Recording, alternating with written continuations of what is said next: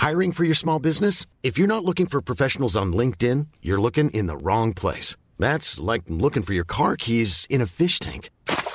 LinkedIn helps you hire professionals you can't find anywhere else, even those who aren't actively searching for a new job but might be open to the perfect role. In a given month, over 70% of LinkedIn users don't even visit other leading job sites. So start looking in the right place. With LinkedIn, you can hire professionals like a professional. Post your free job on linkedin.com/spoken today. Millions of people have lost weight with personalized plans from Noom. Like Evan, who can't stand salads and still lost 50 pounds. Salads generally for most people are the easy button, right? For me, that wasn't an option. I never really was a salad guy. That's just not who I am. But Noom worked for me. Get your personalized plan today at Noom.com. Real Noom user compensated to provide their story. In 4 weeks, the typical Noom user can expect to lose 1 to 2 pounds per week. Individual results may vary. This is the Third Coast Pocket Conference, where we push the boundaries of audio storytelling. I'm Isabel Vasquez. Here you'll find the most inspiring and critical conversations in audio from the Third Coast Conference and beyond. This season, we're bringing you sessions from the 2018 Third Coast Conference, what the most talented writers, producers, journalists, and artists wanted to share with over 800 other audio makers. You'll go behind the scenes with the producers of some of this year's most captivating work. And each week, you can find bonus content in Third Coast's producer news. To sign up, visit thirdcoastfestival.org and click on the newsletter button at the bottom of the page.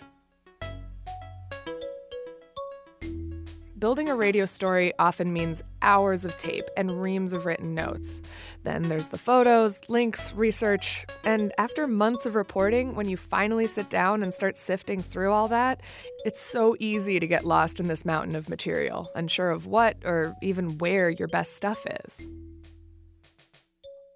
Producer Eric Mennel has reported everything from spot news to serialized narrative seasons. And at the 2018 Third Coast Conference, he shared some of the best tools he's found for keeping his stuff organized. From contact spreadsheets to field notes to file structures. Okay, stay with me. Though it might seem tedious, Eric demonstrated how the very process of organization can help craft a better story. Now, there's moments in this session when Eric refers to some visuals on the screen, and we can't share these exact spreadsheets with you, but Eric made a handy spreadsheet template that you can use to follow along and build your own version that meets the specific needs of your project. You can find a link to that template in the show notes or at thirdcoastfestival.org. Here's Marie Kondo Never Worked in Pro Tools from the 2018 Third Coast Conference, where the audience greeted Eric with wild applause. I really want this to be the most exciting Pocket Conference recording. Okay, so I'm going to play something, and I'm going to point to you, and then you're going to say, ladies and gentlemen, here with spreadsheets, Eric Mennel, and then I'm going to need you to like really, really go for it and just cheer, all right? Okay, so.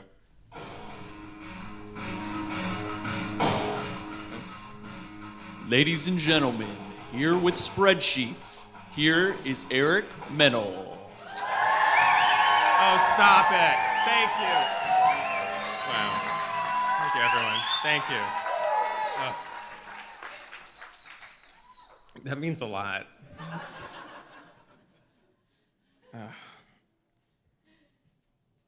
Okay. On to the keynote.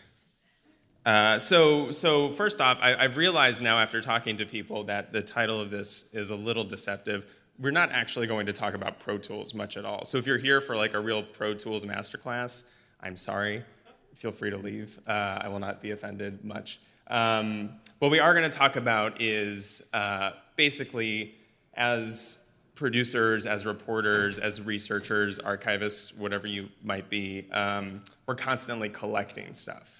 And a thing that doesn't happen a lot in radio jobs is there's no training on like, what do you do with this stuff as you're collecting it? How do you organize it? I, over the past several years, have held very different kinds of audio jobs. I've worked at member stations. I've worked on weekly shows. I've worked on big, like 6-month-long, like documentary serialized projects. And over that time, I've had to like kind of develop different systems for how to keep track of all my stuff, be it contacts, be it notes you're taking in the field, be it the audio itself. And so today I'm going to sort of walk through step by step from the moment like you're in the field still collecting stuff, or even before that, to the point where you're like back in the office or the studio, or you're a couch, wherever you're making stuff, and how to organize that stuff along the way. My sort of fundamental belief is that like organization is like more of a state of being than it is like a single moment in the production process. And so a little of what I'm going to talk about today is how you can just constantly be organizing along the way, and the value that will provide. So let's just get rolling. When it comes to organization, there's sort of two different things that I am constantly thinking about with the process. The first is this question of what will make my life easier in the future. Like a thing I'm always thinking about is, I know how I get when I'm writing a story. When I've got all my tape and I know kind of what I want the story to be, I know how my brain works at that point. And the worst thing for me is when I'm like looking for a piece of tape and I just can't find it. Or I'm looking for a link with a fact and I just can't find it. It's so incredibly frustrating, and it gets you out of the zone and out of the process. So I'm constantly thinking, what is going to help me in the future? And so a lot of what I'm going to talk about throughout is motivated by this idea of just thinking about your future self. The other part is, how do I not lose things when I'm not even sure what is important yet? I think when you're working on a story or a project, you often don't know what it should look like in the end, and so you're not sure what to collect. And so you have an instinct to like just kind of collect everything and throw it on a Google Doc somewhere. I was telling people yesterday, I was cleaning up my Google Drive, and I found 11 different docs that are some different version of story ideas, and they're from like over like 6 or 7 years, and some of them I'm like that. I mean, it's very actually kind of sweet to look back at what you used to think was a story idea, but the point is like Google Docs get very unwieldy very quickly, and you have an instinct to just want to throw something somewhere, assuming you'll be able to go back and find it. So you should be constantly asking yourself this question: how do I not lose things when I'm not yet sure what is important? So there's going to be 3 stages of what I'm going to talk about. The first will be while you're in the field. The second will be when you're like first back at the office or wherever. And the third will be when you're actually making the thing. So when you're in the field, I do think like organization starts like with just the planning of what it is you're going after. So one thing I tend to do is make checklists for exactly what I'm going for when I'm going to do an interview. This could be a field interview, this could be a studio interview, it could be on the phone with somebody, even just doing a pre-interview. Sometimes I'll make a physical checklist of things that I want to know, so I'm not just like out there with a mic or hopping on the phone and kind of like grabbing aimlessly to see if I can figure out what the story could be. So for example, with a 90-second news story about like a political speech, you're going to need like 3 or 4 things to make this story work for newscaster, right? You're going to need like some establishing scene tape. So it could just be like, if it's at a county fair, you'll want to hear a pig oinking or something. Or if it's like on the side of a highway, you just want to, something like that. You'll want a pull quote from the main speech. You'll want a reflection from somebody who's at the event, and then maybe like a second reflection to like follow up, and there's a kicker right at the end. Just make that checklist. So when you're out there in the field, you can look at your phone, got it, move on. Same thing if you're just doing like an interview with a main character, right? You're doing a 20-minute story. You've got a 2A you've got to do with this main character. You know exactly kind of what you need to get to make that work. It could be sort of some establishing quote, something that makes them seem funny or likable when you bring them on stage, or if they're a bad person, something that makes them seem scary. You want a couple of different anecdotes, right? You want a story that kind of gets you to know them. You want a story that is like the big moment of your story. You want something like after the big moment. Just make the physical checklist. I worked at Gimlet for the last 4 years until very recently, and I worked on a show called Startup most recently. A couple years ago, I did this story on Startup that was about a music streaming company called Grooveshark. And Grooveshark was like a very early version of what Spotify would become. Anyway, so I knew I had this main character. His name was Jack, and I had pre-interviewed him, so I know he had a couple of good anecdotes he had tipped me off to. I knew he was like an exciting guy. So before I go in to do that two-way, I have at the very top of my prep just the things I know I want to get from Jack. I know I want to get the story of when he gets his first contract. It's $24,000. He feels like he's rich because he's like 19 when he gets his first job or something. He has this great story about grassroots marketing and putting flyers that have typos all over the cars in Gainesville, Florida. And I know I want him to talk about this big moment for the company when it transitions from a downloading music company to a streaming music company. It's like so ahead of all the other companies, and I know he can tell that story well. And I want him to talk about his bosses. So those are the 4 things I'm going to put up at the top, because I think even early on, I'm like, I think these will be inflection points in the story. And I mean, this interview was done 3 months, I think, before the story aired, and those anecdotes they all made it in the end. I think if you've thought about a story pretty thoroughly, even before your initial interviews, you can kind of get a sense of where you want to direct stuff. And having these like checklists that you can go back to towards the end of an interview can be incredibly helpful with that. You know you have 20 minutes left, and there's like 2 things you know you still need to get. Just having that list of the most important stuff at top is going to be very helpful. Yes, question. So what is it that you do before you get to this point, right? So have you had a pre-interview with the person? Have you read a bunch? Like, how do you get to the place of like, okay, these are the things, you have very specific things you want to ask, which means you know stuff before you're doing this. In this scenario, I've done a pre-interview. I've read a couple of articles about the company, like bigger articles that have been written about the company. So I have a baseline for information that I'm going in. And the idea here is like in the context of organization, is like we have an instinct to collect everything and grab at everything. The more you can limit yourself to like things that you know are going to be interesting, the more helpful it's going to be. I think all of us have had the experience where you feel like, oh, I could just like talk to this person for 4 or 5 hours, but often your deadline and the realistic, like the realities of like what you need to make don't allow for doing 4 or 5 interviews, 4-hour interviews with every character. So being able to limit yourself in that way going into it is incredibly helpful. At the end of last year on Startup, I did this series called Startup Bus, and the premise of that was it's a hackathon where a bunch of people, strangers, come together on a bus for 5 days, and they have to team up and form brand new companies, pitch ideas to each other, and form a new company. And at the end of the week, it's like Shark Tank. They're like pitching against each other to see who like wins best company. And they don't win anything. Like there's no money. Like there's like literally no reason for them to be doing this other than they're like super nerds. And so it becomes like a reality show. When I had originally pitched the story to Startup, it was going to be a one-off, like, 30-minute episode or whatever.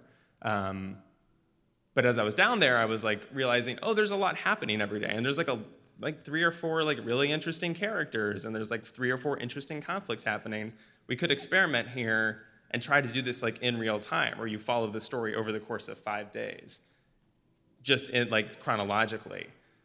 In order to do that, though, like I knew I would need a certain amount of tape to pull that off. Like, every day, X number of things need to happen just for the story to be full.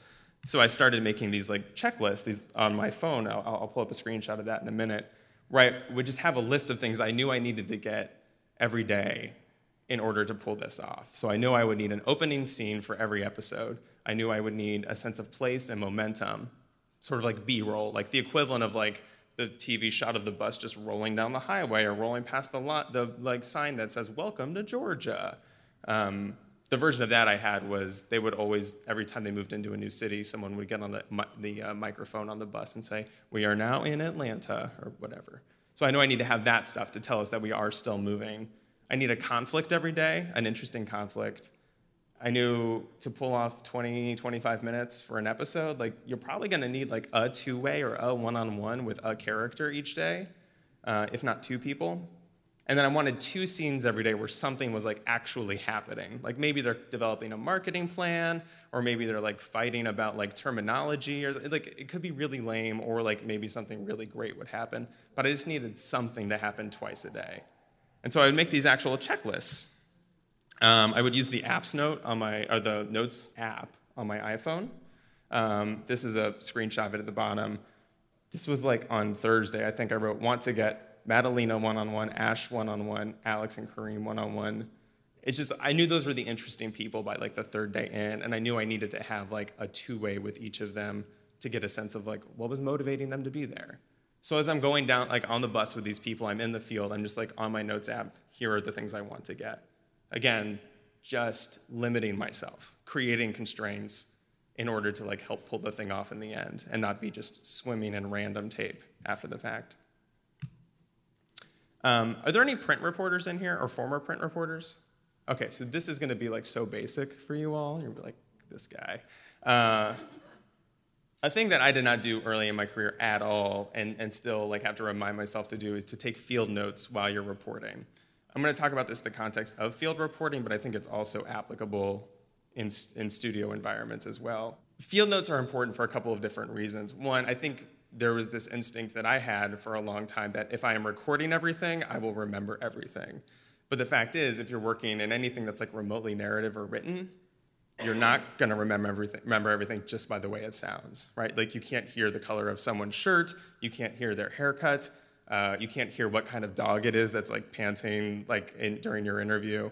And so writing that stuff down can be incredibly helpful for a couple of different reasons. Your memory's not as good as you think it is, but also, as you go to take field notes, the things that you are remembering to write down immediately mean something. Like there's a reason that stuff is sticking out to you. And when I say field notes, I mean that in a couple of different ways. I'll do this in a couple of different ways on any given trip. So the first way I will do it is I'll take overview notes, like at the end of the day, and it's just like a literal list of like high-level things that happened that day. On the day one of this startup bus story I just told you about, I met Alex, I met Adam, I met Colleen Lavin. Going down a little further, their pitches happened. Phishing, they like came up with an idea for a company that would be about email phishing. Later on in the day, they made a logo that like with a fish that actually looked like an atomic bomb, which was a terrible idea. But it's just like high-level overview notes that I'm taking every day so that later on when I'm going back and I'm trying to recap to everyone what happened, I can, which day is it that they made the atomic bomb fish? Is it Monday or was it Tuesday? It's very easy to just like scroll back and find that stuff, or Control F and find that stuff. The other version of this is writing dispatches. And this is like a thing I've started doing a lot more of and have found incredibly helpful for a couple different reasons. So at the end of the day of reporting, if I'm in the field, like a thing I will do is sit down and write an email or a long Slack message or something to my editor or to my team or to somebody. It could just be like if you're working alone on a project, it could just be a friend who knows that you're doing this, just to write down like literally everything you remember in like a diary style entry. This is from Startup Bus.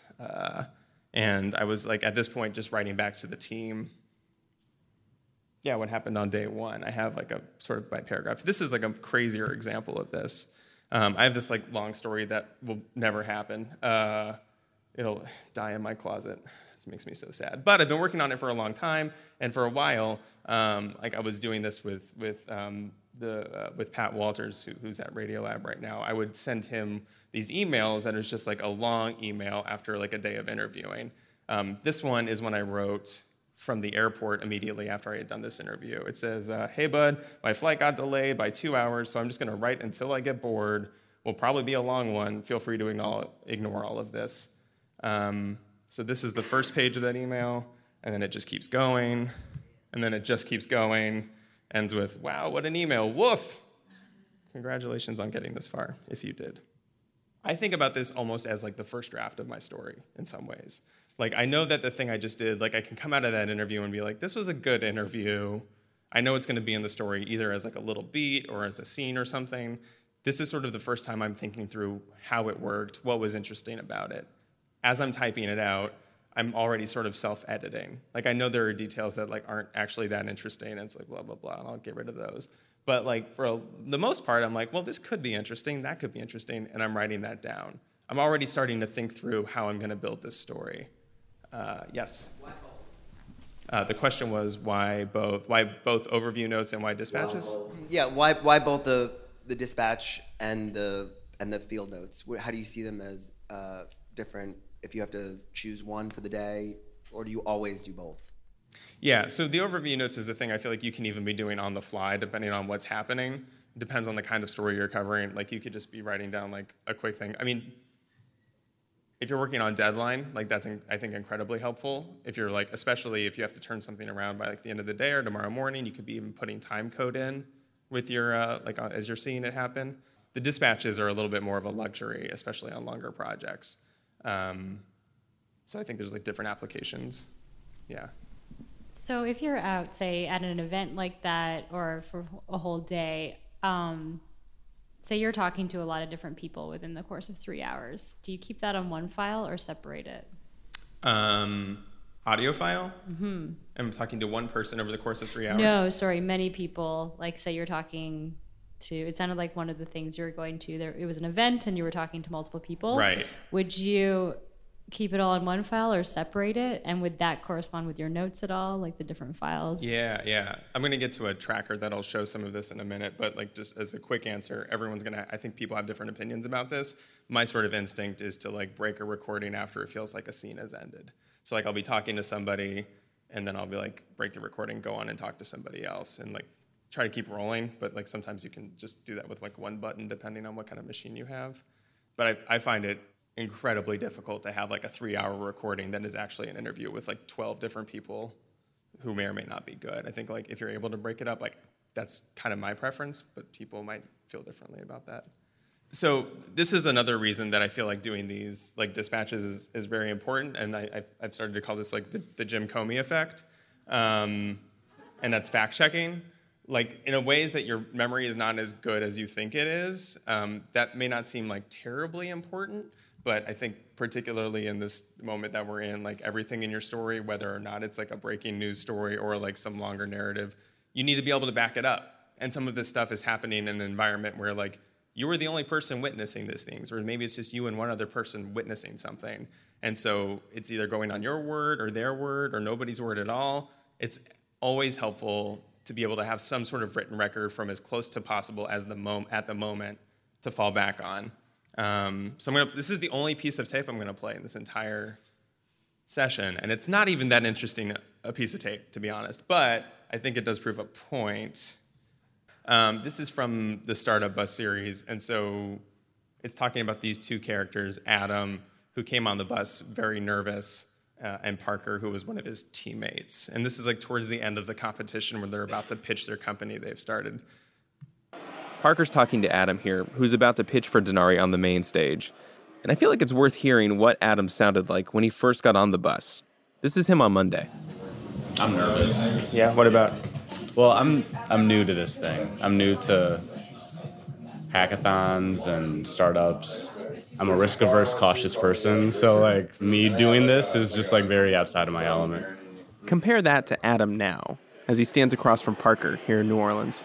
This whole thing has been what I've been about for so long, like this whole idea that we're pitching here, and like now I'm on a bus where it's like I'm being taught how to like raise myself up to realize it, you know? So it's like there's no reason not to be hype as fuck. Like that's the point, right? Like I'm here, take advantage of it. Adam punches one hand into the other, and then, as he walks away, jumps to smack the low-hanging balcony. So you can kind of hear him punch his hand one into the other, but you cannot hear him jump and like hit that balcony, right? Like that's just a thing I remember happening, and I can still like kind of see it in my mind. But like nobody else would have remembered that, right? And it's just such a small fact. The one thing I can do is, as like to help my fact checkers out, is I have like a day 4 like note that I wrote down. Denari feels confident at the comp, Adam jump. And it's not like, I mean like, and at least for me, it's enough to say, yeah, that actually happened, which is important.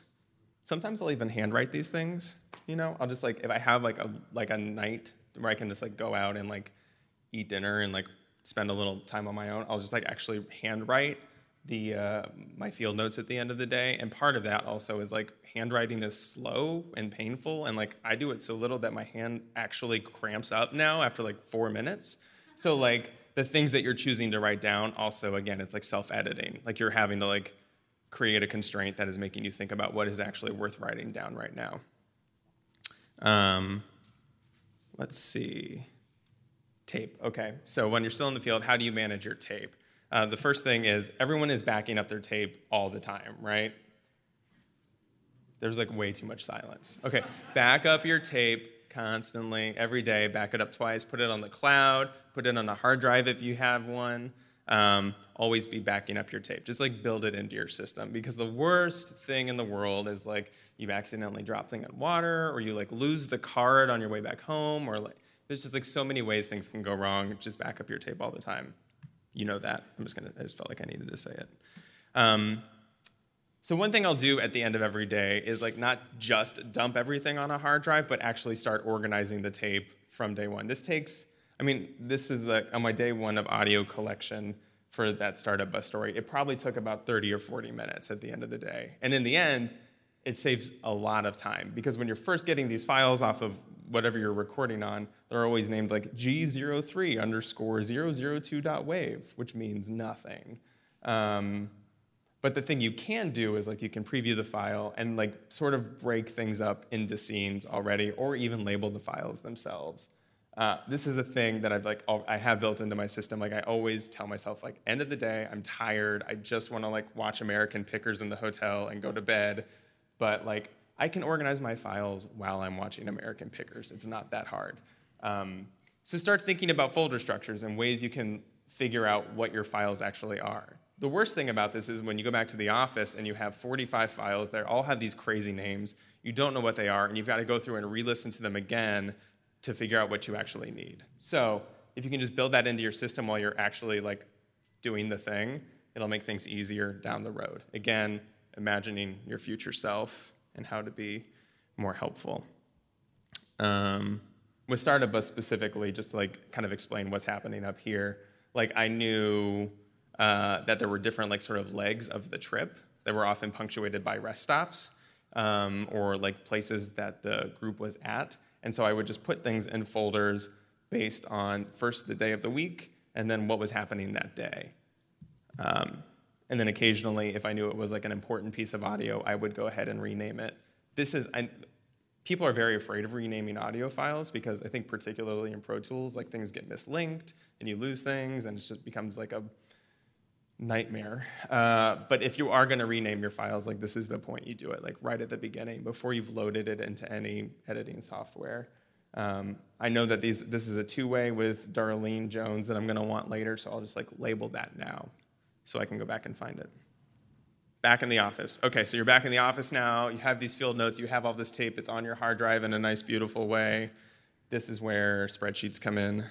I really love spreadsheets. So the thing I want to say about spreadsheets is I'm not actually that good at them. There are lots of tricks that people have with spreadsheets, functionalities. I do not understand them. I am not like, I did not go to business school. I haven't read the like Excel for Ninjas book. I don't actually know how they work that well, but I've been using spreadsheets in some form since I was like 7 years old, right? Like something like that has been like sort of present in my life for a long time, so it's a format I'm like fairly comfortable with like looking at.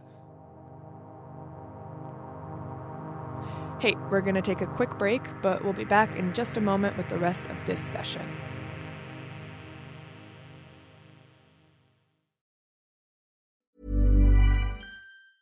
Hey, I'm Ryan Reynolds. Recently, I asked Mint Mobile's legal team if big wireless companies are allowed to raise prices due to inflation. They said yes. And then when I asked if raising prices technically violates those onerous 2-year contracts, they said, "What the f*** are you talking about, you insane Hollywood ass f- So to recap, we're cutting the price of Mint Unlimited from $30 a month to just $15 a month. Give it a try at mintmobile.com/switch. $45 up front for 3 months plus taxes and fees. Promo rate for new customers for limited time. Unlimited more than 40 gigabytes per month. Slows full terms at mintmobile.com.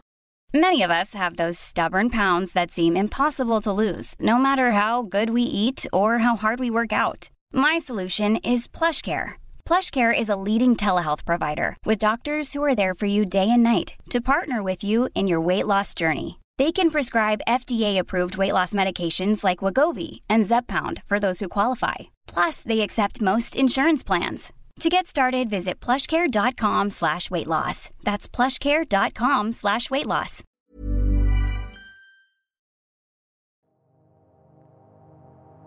And we're back with the rest of Marie Kondo Never Worked in Pro Tools with Eric Mennel.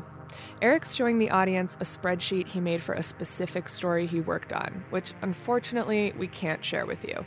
But you can find a very similar spreadsheet template in the show notes or at thirdcoastfestival.org. So, that Groove Shark story I was talking about, I'm going to show you a spreadsheet now. One thing that happens when you're reporting this story is you often have a lot of contacts, people you may want to interview or have interviewed, and you have to find a way to collect all that information. Some people will just like leave it in their emails, and they'll be like, if I need to find this person, I'll search in the email inbox. Sometimes they're writing you from multiple emails, though. Sometimes you forget how to spell their name. Is it Chris with a C and an H, or is it Chris with a K? And so what I like to do is collect all my contacts in a single spot. And so for this Groove Shark story, the way I would do this is I just set up a spreadsheet that has like, first the organization that people worked for, then their name, their role at the organization, the years they were there, email, phone. Status was like how much I had talked to them at that point, if I had reached out to them, and then any other notes that felt important. So here you can see these are all the people who actually worked at Groove Shark, and then I would color coordinate to shift to people who were reporters who had covered Groove Shark, people who were competitors and might be worth reaching out to. These were family members of some of the characters. These are people who were not competitors at the time necessarily, but still might be interesting because they're in the music business now. So this is how I kind of like started collecting my contact information all in one spot. Now this is where spreadsheets, I think, become most useful, is like these little tabs at the bottom. I think they have a name. I don't know what they are. Sheets. That seems redundant. What do you call the bigger thing then, if these are the sheets? Workspace? Workbook? Excel calls it a workbook. Okay. See, I'm not good at these, but I have hacked them to work with my brain.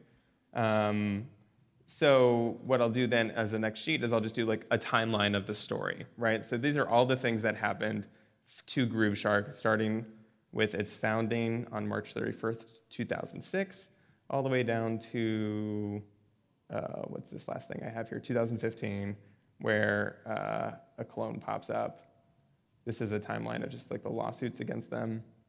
Anyway, so I'll have like a date, what happened, any special notes or links that I want to the stories. And that's all right next to the contact information. Again, like with having 11 different Google Docs that have different stories on them, the thing I'm trying to do with this spreadsheet is just like eliminate the number of places I need to look to find something. So if you're able to collect your timeline and your links right next to your contact information, this is the competitors' timelines. This is tape I started to collect. This is there's nothing here because I fell down on the job, but like I'll show you a better version of this next. This is one of the first times I'd used a spreadsheet like this. And I almost always have a tab that's just like thoughts I don't want to lose. Like sometimes you'll be working on a story and then you'll be like walking to the grocery store and you'll think, oh, this could be like a nice line of writing. And you won't know what to do with it. You're like, I'll just remember that, but you probably won't.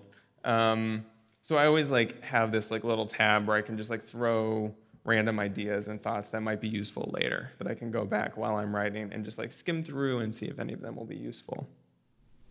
Can I just go back to field recording for a second? Because you went too fast and I didn't know. So when you're out and you've got like, you know, 1 day of reporting and you have 50 tracks or whatever, and you've downloaded them all onto your hard drive, and you're starting your second day of reporting, do you use a new card?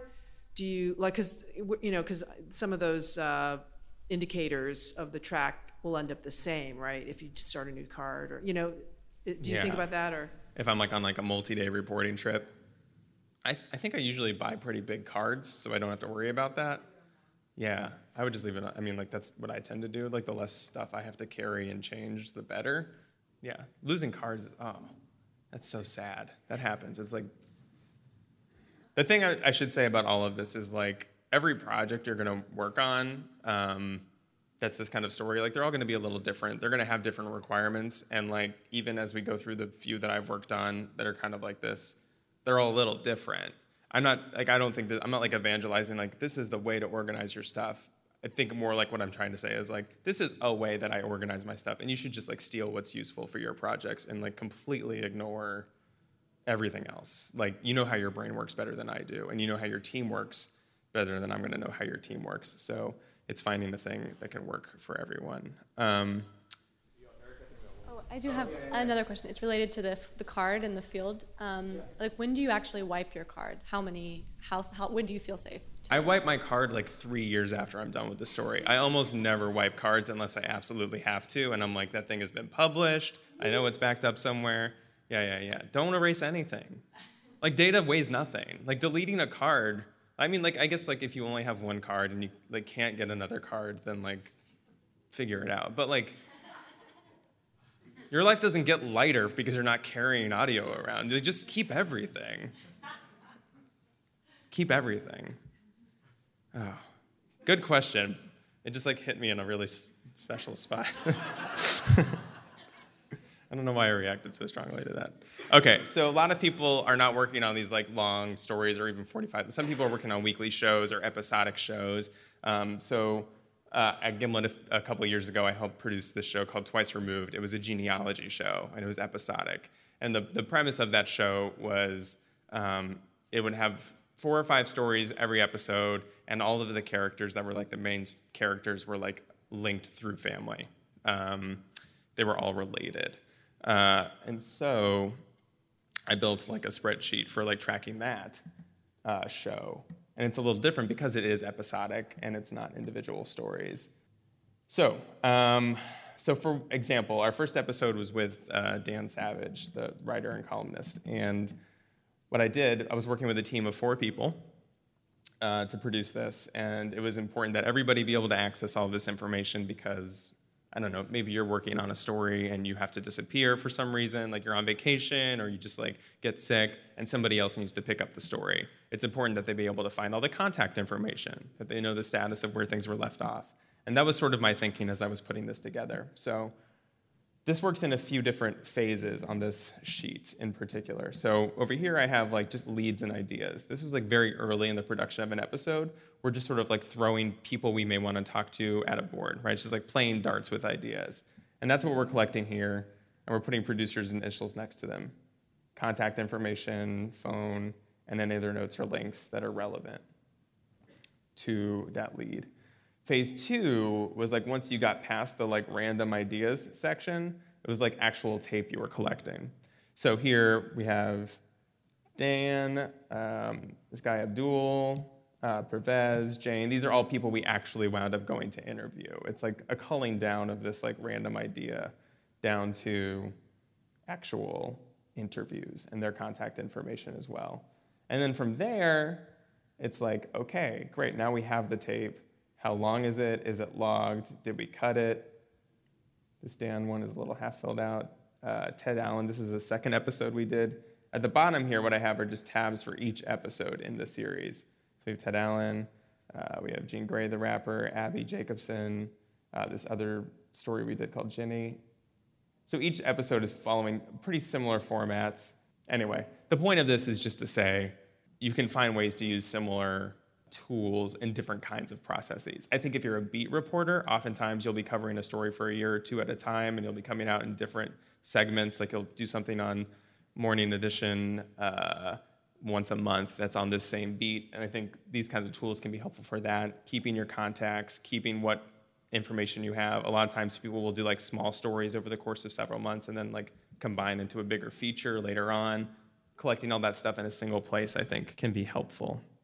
How much at Gimlet, say, how much of this is standardized along all of you, and how much of this is like, oh yeah, Eric's crazy, but we don't do that on this show, or we don't do that with this person, you know what I mean? Yeah, excellent question. It was never standardized for a long time. Everyone was kind of figuring things out as they go along, and it's just because I think like even though Gimlet is like well-resourced compared to like especially like doing something independently, everyone is still spread pretty thin and working on a bunch of things at any given time. And so there isn't a lot of time to like communicate stuff between teams always.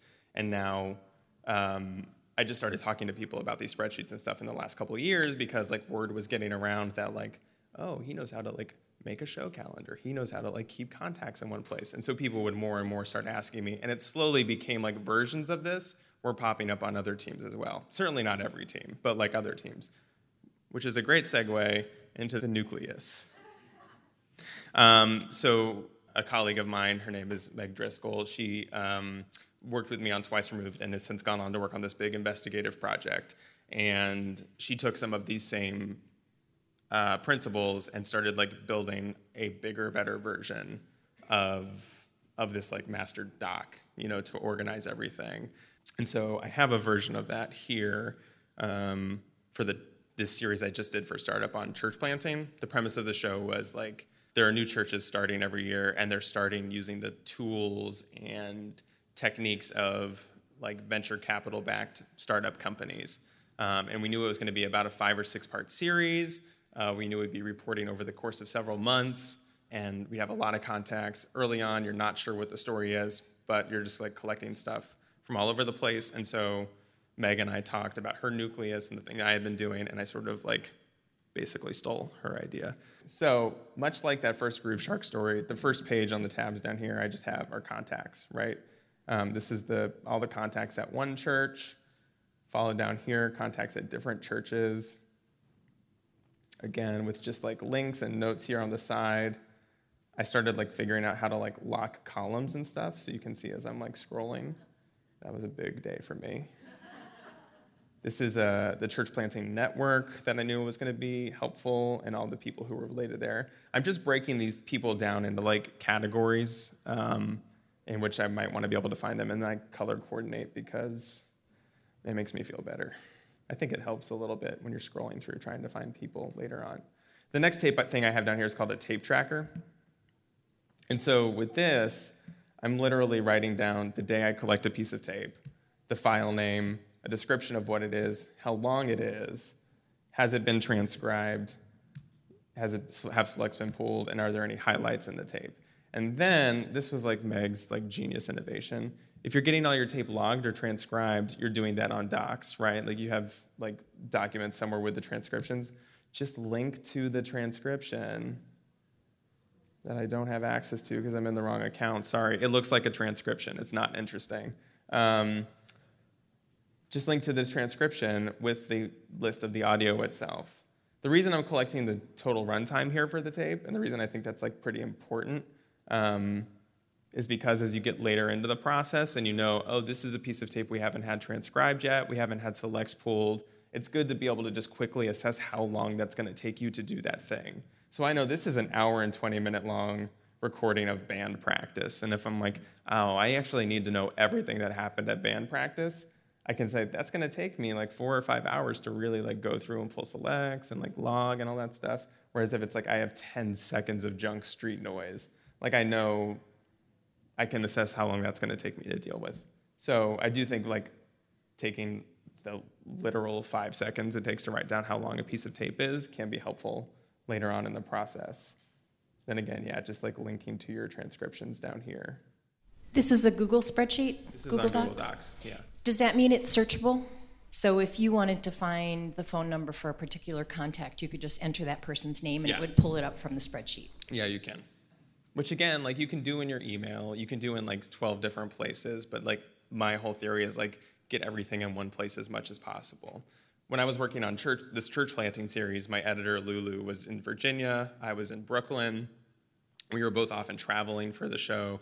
We had another producer who was helping us that was like commuting between Brooklyn and stuff. So it was just like, people are gonna be all over the place. A lot of people are gonna need to access it. And oftentimes when you're working on these projects, people are gonna jump on halfway through. You know, like you'll have someone come in the middle of whatever it is you're working on, or they'll come on for a temporary basis. Being able to direct them to a single place where they can find all of your transcriptions, where they can find a list of the tape you have, is just like imminently more helpful than saying like, we have a server, it's all on there, figure it out. And Google Docs is like, and Google Sheets, like Google Drive in general is just like a godsend for this stuff. Like it is just easier to share amongst your team. It's really 2 questions, but I'm curious about both of them. Transcripts, how do you do that? Do you use technology to do it? And then how do you do your selects? Do you do them within that file? Do you pull them out and have separate WAV files? Do you like Talk to me about selects. Talk to you about selects. I feel like this is like a whole other session. So to answer your transcription question, it just depends on the resources you have available. Like if you have the money, like there are pretty cheap transcription services that will do it now. Some are less cheap that are a little better. I use Descript a lot on this, which I've found to be like pretty good. I mean, it's like none of this stuff is like locked, like word for word, but it gets pretty close to the point where you can scan through it and find what you're looking for. Yeah, but if you're working independently, you may not have any budget for that stuff. And I hand logged for a long time. I mean, this stuff didn't exist till like 2 years ago. And I often find it helpful to log the tape anyway. Like I'll listen almost everything I'm doing. If I'm not like doing a transcription, like I'm logging within the session. So I work in Pro Tools, and so this may not be applicable for everyone, but like I am like kind of breaking the tape up and labeling what's happening in it as it's going along. It's helpful to remind yourself like what happened in the tape, even if it's like 2 or 3 days later, just to like re-listen to things. So that's what I do. As far as like pulling selects, yeah, that's all happening like within the session. Like this doesn't really keep track of like what selects you've pulled or anything like that. That's all like happening within session itself. And I should say, I just tweeted this out right before this because yesterday's group had asked if I could send out a template, and so I have a template like this that I just tweeted with like the Third Coast hashtag, so you can like go in and like steal what you want from that. Please do. And then if it like sucks, like send me feedback as to why I could be doing better. I would also appreciate that. The next tab I have down here is a production schedule. Again, I'm just trying to collect everything as much as possible. And we broke it down by like week and day and things that need to happen. Lulu Miller made this, and so it's all sorts of funny colors that I don't understand because her brain is like operating on a level that I will never reach. But like ignoring the colors, like the function of the thing itself is like incredibly helpful to be able to like, again, one place where your whole team can go. Okay, and then the next tab I have is important dates. And this is a thing I did for this story because I knew I would need to get a certain number of scenes to pull this off. And so I just made a list of potential scenes I could go at starting in March. So I knew this was a conference on March 5th. This was a conference on March 7th. This was a conference on March 16th. I'm not gonna need to go to 3 conferences, but like maybe I'll wanna go to 1 conference.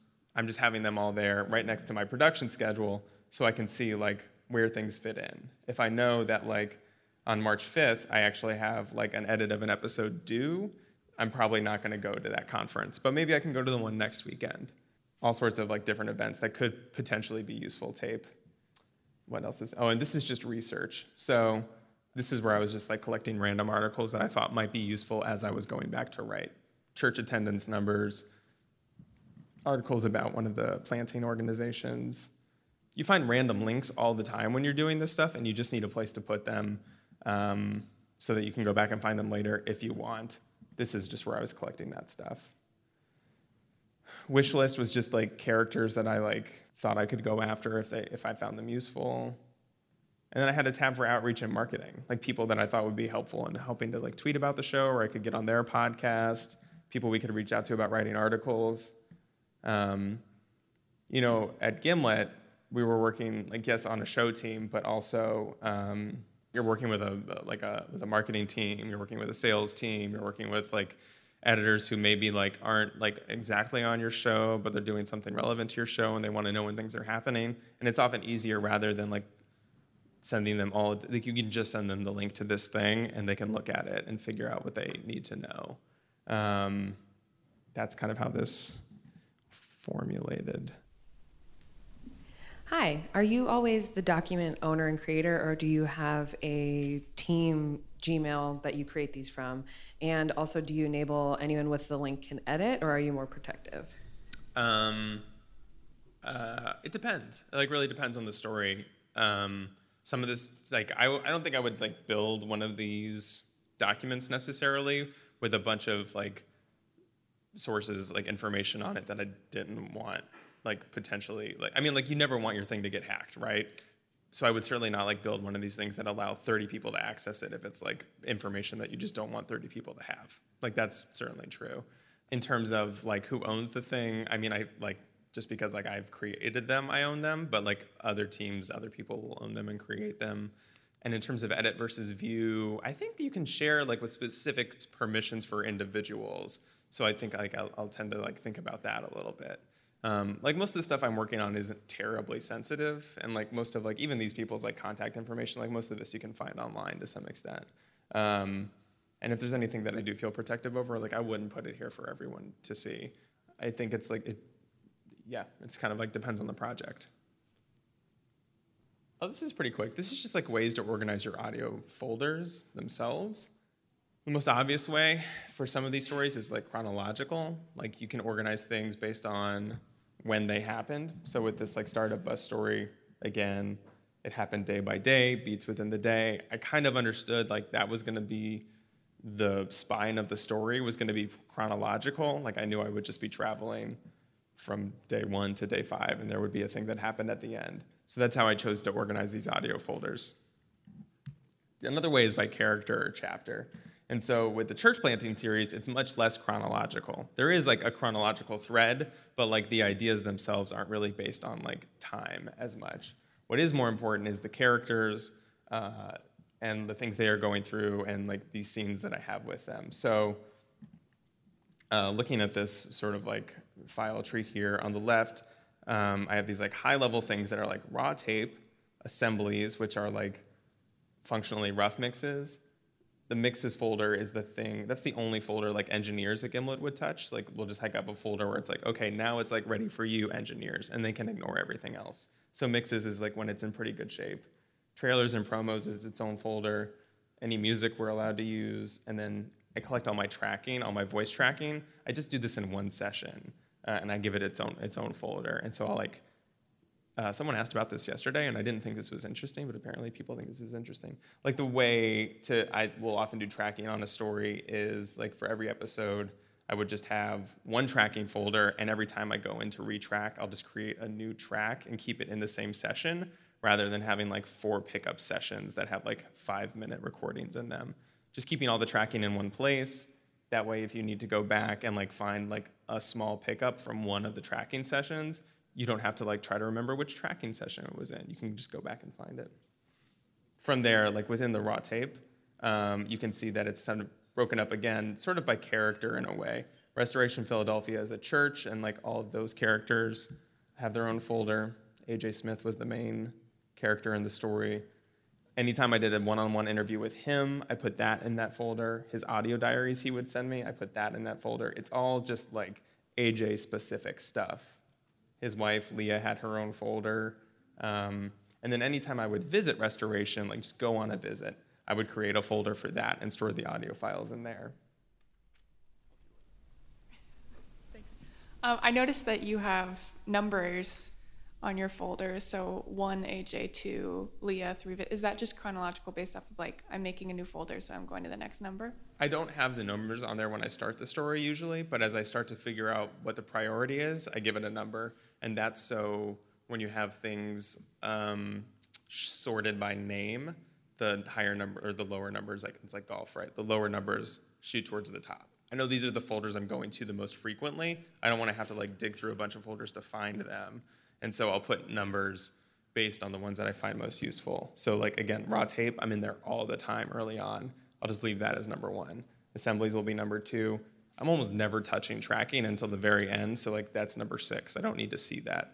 Same thing over here with like Restoration Philadelphia, Acts 29, all the way down to ZZZ Trash, which is stuff I don't need to look at. ZZZ is always going to go to the bottom.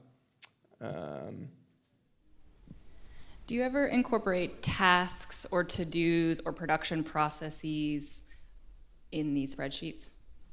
The production calendar would like be a version of that. Like within those individual days or weeks, I'll often like put a task with someone's name next to it. Are you thinking beyond that? No, but multiple people using it for that sort of coming to it for the task management side. Yeah. And I think when you're working with a team, especially a small team, like I'm very okay with other people adding and subtract. Like I want people to help manage the thing itself, so like they can go in and add tasks, and hopefully people will see them, point them out. Yeah. I also have another question, nerding out, but do you have any best practices for when you make your columns and rows? Like, I'm mad at myself when I make a bad spreadsheet that I could have organized better from the get-go. That's a good question. Like, you have too many columns or not enough. I don't get mad at myself about that. Like, I have so many reasons to be mad at myself. Like, the spreadsheets are like pretty low, honestly. But I would like to be doing it better. And I think like with each project, you learn things that are most useful. Like, I kind of know now what my contact sheet needs to look like, because that's the thing I've done for a few big projects now. I have a sense of like what's going to be most useful and how it's going to be useful. With the tape tracker, like that's getting closer as well. But you can also see even there, like I have this like description where I describe what's in the tape. And for a lot of it, I don't even have that much. I don't even use it. So I'm like, okay, like why do I have this column? Which is a thing I will think about next time.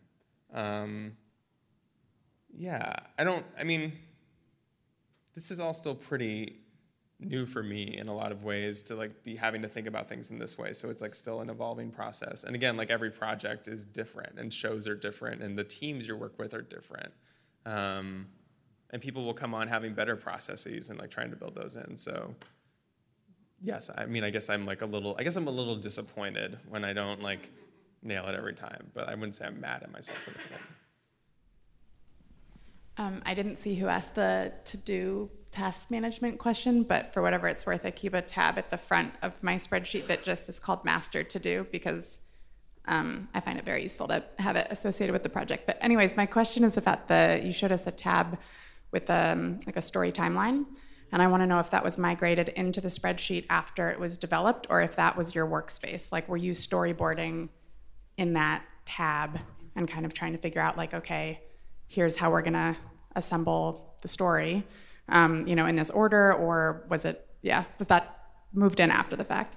No, that was like, I think that was like based on like research, like just kind of like, are you talking about, was this the Groove Shark one or this? Maybe I missed what the timeline tab was. It appeared to be like, here's what happens here's what happens first, and then here's what happens second, and then here's what happens third. Like actually structuring the story. Yeah. So like actually, let me show you this real quick. So this is like actually my last slide, and it's this. I've started sort of like outlining stories in spreadsheets sometimes, especially these like multi-part things. So like with the Startup Bus story, I started sort of plotting the beats of the stories in a column, writing that would like get me to the tape. And I kind of at that point I had pulled my selects, I knew what the tape could be. And I was like then writing to it. And this is again like kind of creating an outline or a storyboard almost for each day of the week. Welcome to Startup, blah, blah, blah, blah, blah, blah, blah. Here's Eric, and the show starts. So, and the reason I started doing this way is that, and I don't know if I love it yet. I've only done it a couple times and I still feel like I'm getting comfortable with it. But when you're working on these like multi-part stories or things that take place even over the course of like halves of a show, moving one thing affects everything else. And it's so much easier to be able to like grab a thing from like, oh, it turns out we actually don't want this one-on-one on Tuesday. We want to put it on like Monday instead right here. And I can just move it that way rather than moving between two giant Google Docs that have the scripts already written out. I would never write my entire script like this. That seems like... Did you guys listen to Song Exploder? Did you listen to that episode with the guy from Weezer? What's his name? Rivers Cuomo? And he like talks about using spreadsheets to like mix, like he writes lyrics down in one column and then he just like puts like riffs in another column and he'll mix and match until they feel right. It made me so sad that like that's how you make music. And I feel like I'm working myself to that point. Whereas like, write ideas down, write tape down, and mix and match until you have a story. This feels like it's getting there. I don't think I'll ever get much past this, but this idea of like being able to move stuff between episodes or between parts without having to like switch between giant scripts and just to see it. I mean, this is like really big, so like this is not how it would look on my screen. But to be able to look at it in this way and think about it almost as like a graph or a chart rather than an endless collection of words is to me very helpful. Yeah. Where I spend like a year on a street corner. And so I'm gathering a ton of tape. And one episode was tracking a city council decision that was made over 9 years.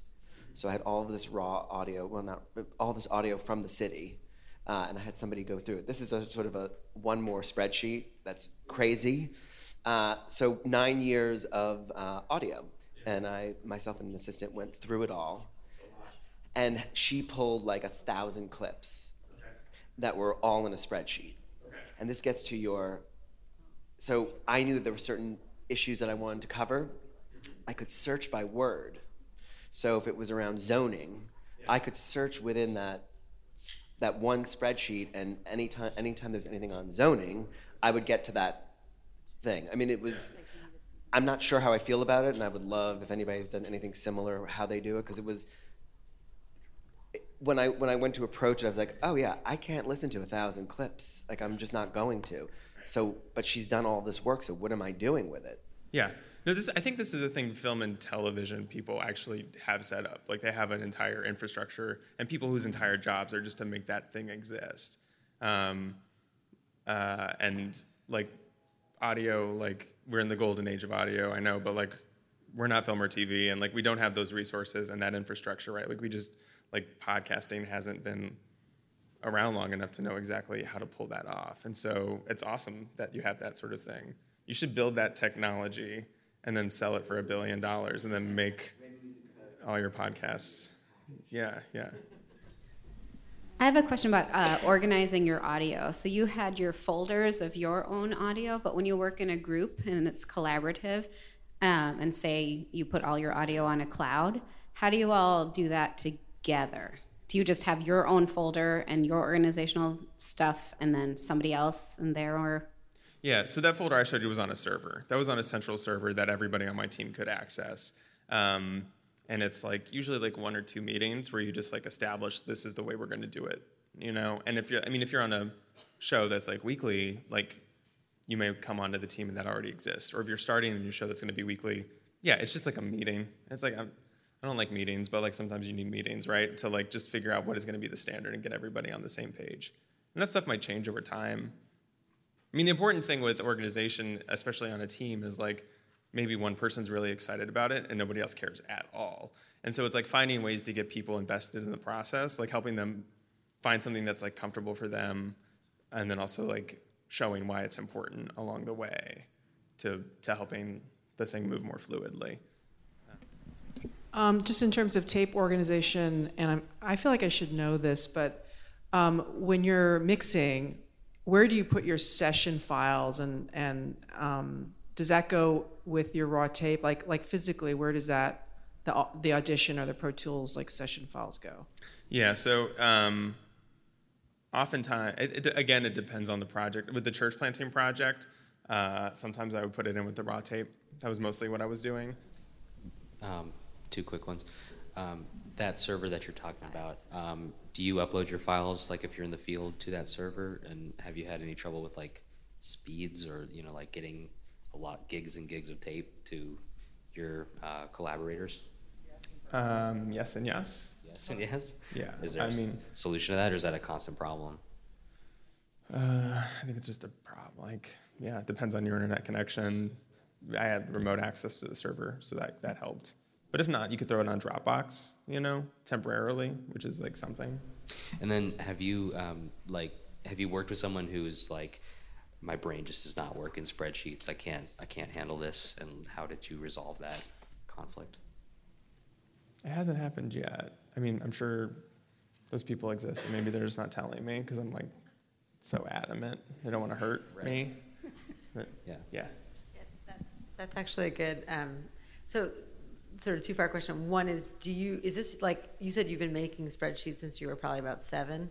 So is this just like, you know, some people want to color code their notebook at the beginning of the year. Is this your personality, or was it something that you came to because like the work demanded it? Like you were like, oh shit, I'm screwed if I don't figure this out. Probably both. Probably both. To some extent. Then my follow-up question to that is, how much time, if you had to like carve out in your brain, how much time am I spending on the organization and the making sure that I'm, you know, putting anything I did into the tracking documents and like keeping everything going? Yeah. How much time do you think you spend on that, like as a percentage of your overall time in a week? Oh, almost none. I mean, it's like compared to like the writing and the listening to the tape and the cutting and like that stuff takes so much more time.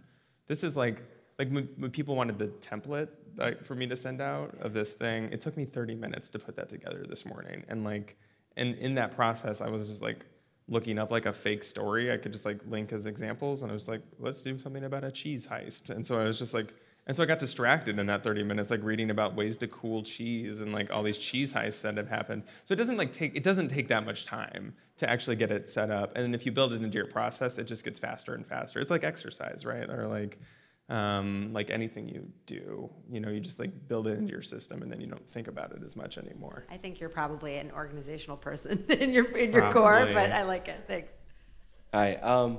Are you manually entering all this information into each spreadsheet? I feel like if everything's in Google Docs, there's like possibilities for like tools or Google Forms, or you enter things in one place and it kind of auto-populates.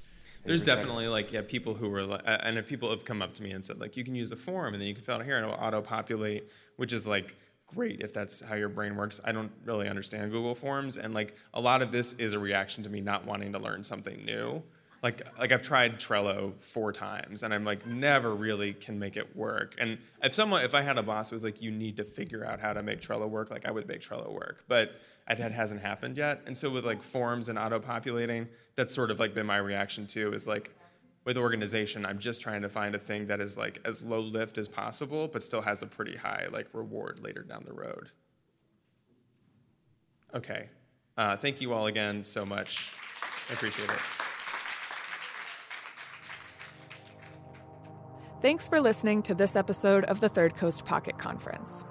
You can find a full transcript, thanks to Descript, by visiting our website or by clicking the link in the show notes.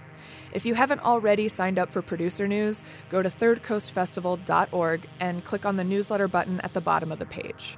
We'll have weekly updates, resources, and more. Seriously, you won't want to miss these. The Third Coast Pocket Conference is produced by me, Isabel Vasquez. The executive director of Third Coast is Johanna Zorn, and Third Coast is also Maya Goldberg-Safer, Emily Kennedy, Gwen Maxey, and Rebecca Silverman. We'll be back next week with another session from the 2018 Third Coast Conference. But in the meantime, you can always check out the extensive library of audio stories on our website, or download our other podcast, Resound. Thanks for listening.